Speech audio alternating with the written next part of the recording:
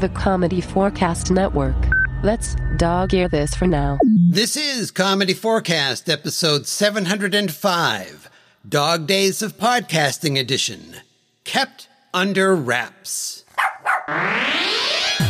Every August, the Dog Days of Podcasting event challenges podcasters to create a new show every single day of the month. Or at least as many days as they can. Comedy Forecast has been a participant virtually every year since the challenge began. During last year's event, we looked at one odd news story each day. And we're doing it again this year. Be sure to subscribe, so you never miss an episode.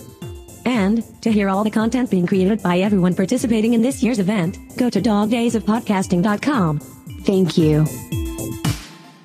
Oh, hi there, Clinton here, and here is today's odd news story. A patient was recently rushed to Milan's Policlinico Hospital and underwent a thorough CT scanning session. With results in hand, top experts were consulted. Unfortunately, the patient was still pronounced dead.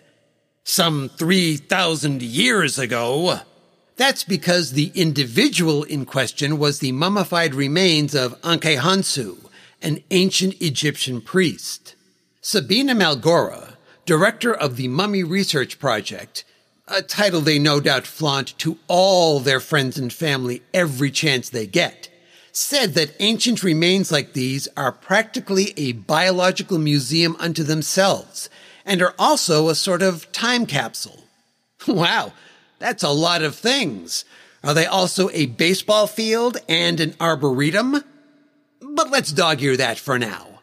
By studying Ankhehansu, researchers believe that they can reconstruct the life and death of the Egyptian priest and understand what kind of products were used to mummify the body. You know, I'm no expert, but offhand I would say it was tons of bandages, which kind of explains those mummy movies. I mean, think about it. If you use a small bandage, you heal a small wound. So, wrap up the dead pharaoh or ancient Egyptian priest of your choice in gobs of the stuff, and you can bring them back to life.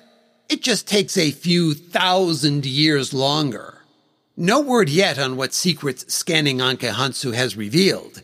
Well, at least the researchers believe the person under wraps is Ankhehansu, because that name is written 5 times on the sarcophagus in which the mummy was found. Okay, but what if this is all like an ancient version of Candyman? You know, say Ankhehansu 5 times and he returns. By the way, have you been... How many times have I said his name? Oh, I'm sure that's just the maid. Wait, I'm at home. I don't have a maid.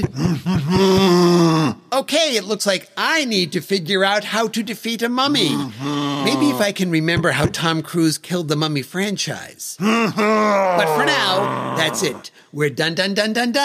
Bye-bye. There's nobody home. This is a recording. Beep. Episode contents, including story and music, by Clinton Alvord. Copyright 2021. All rights reserved.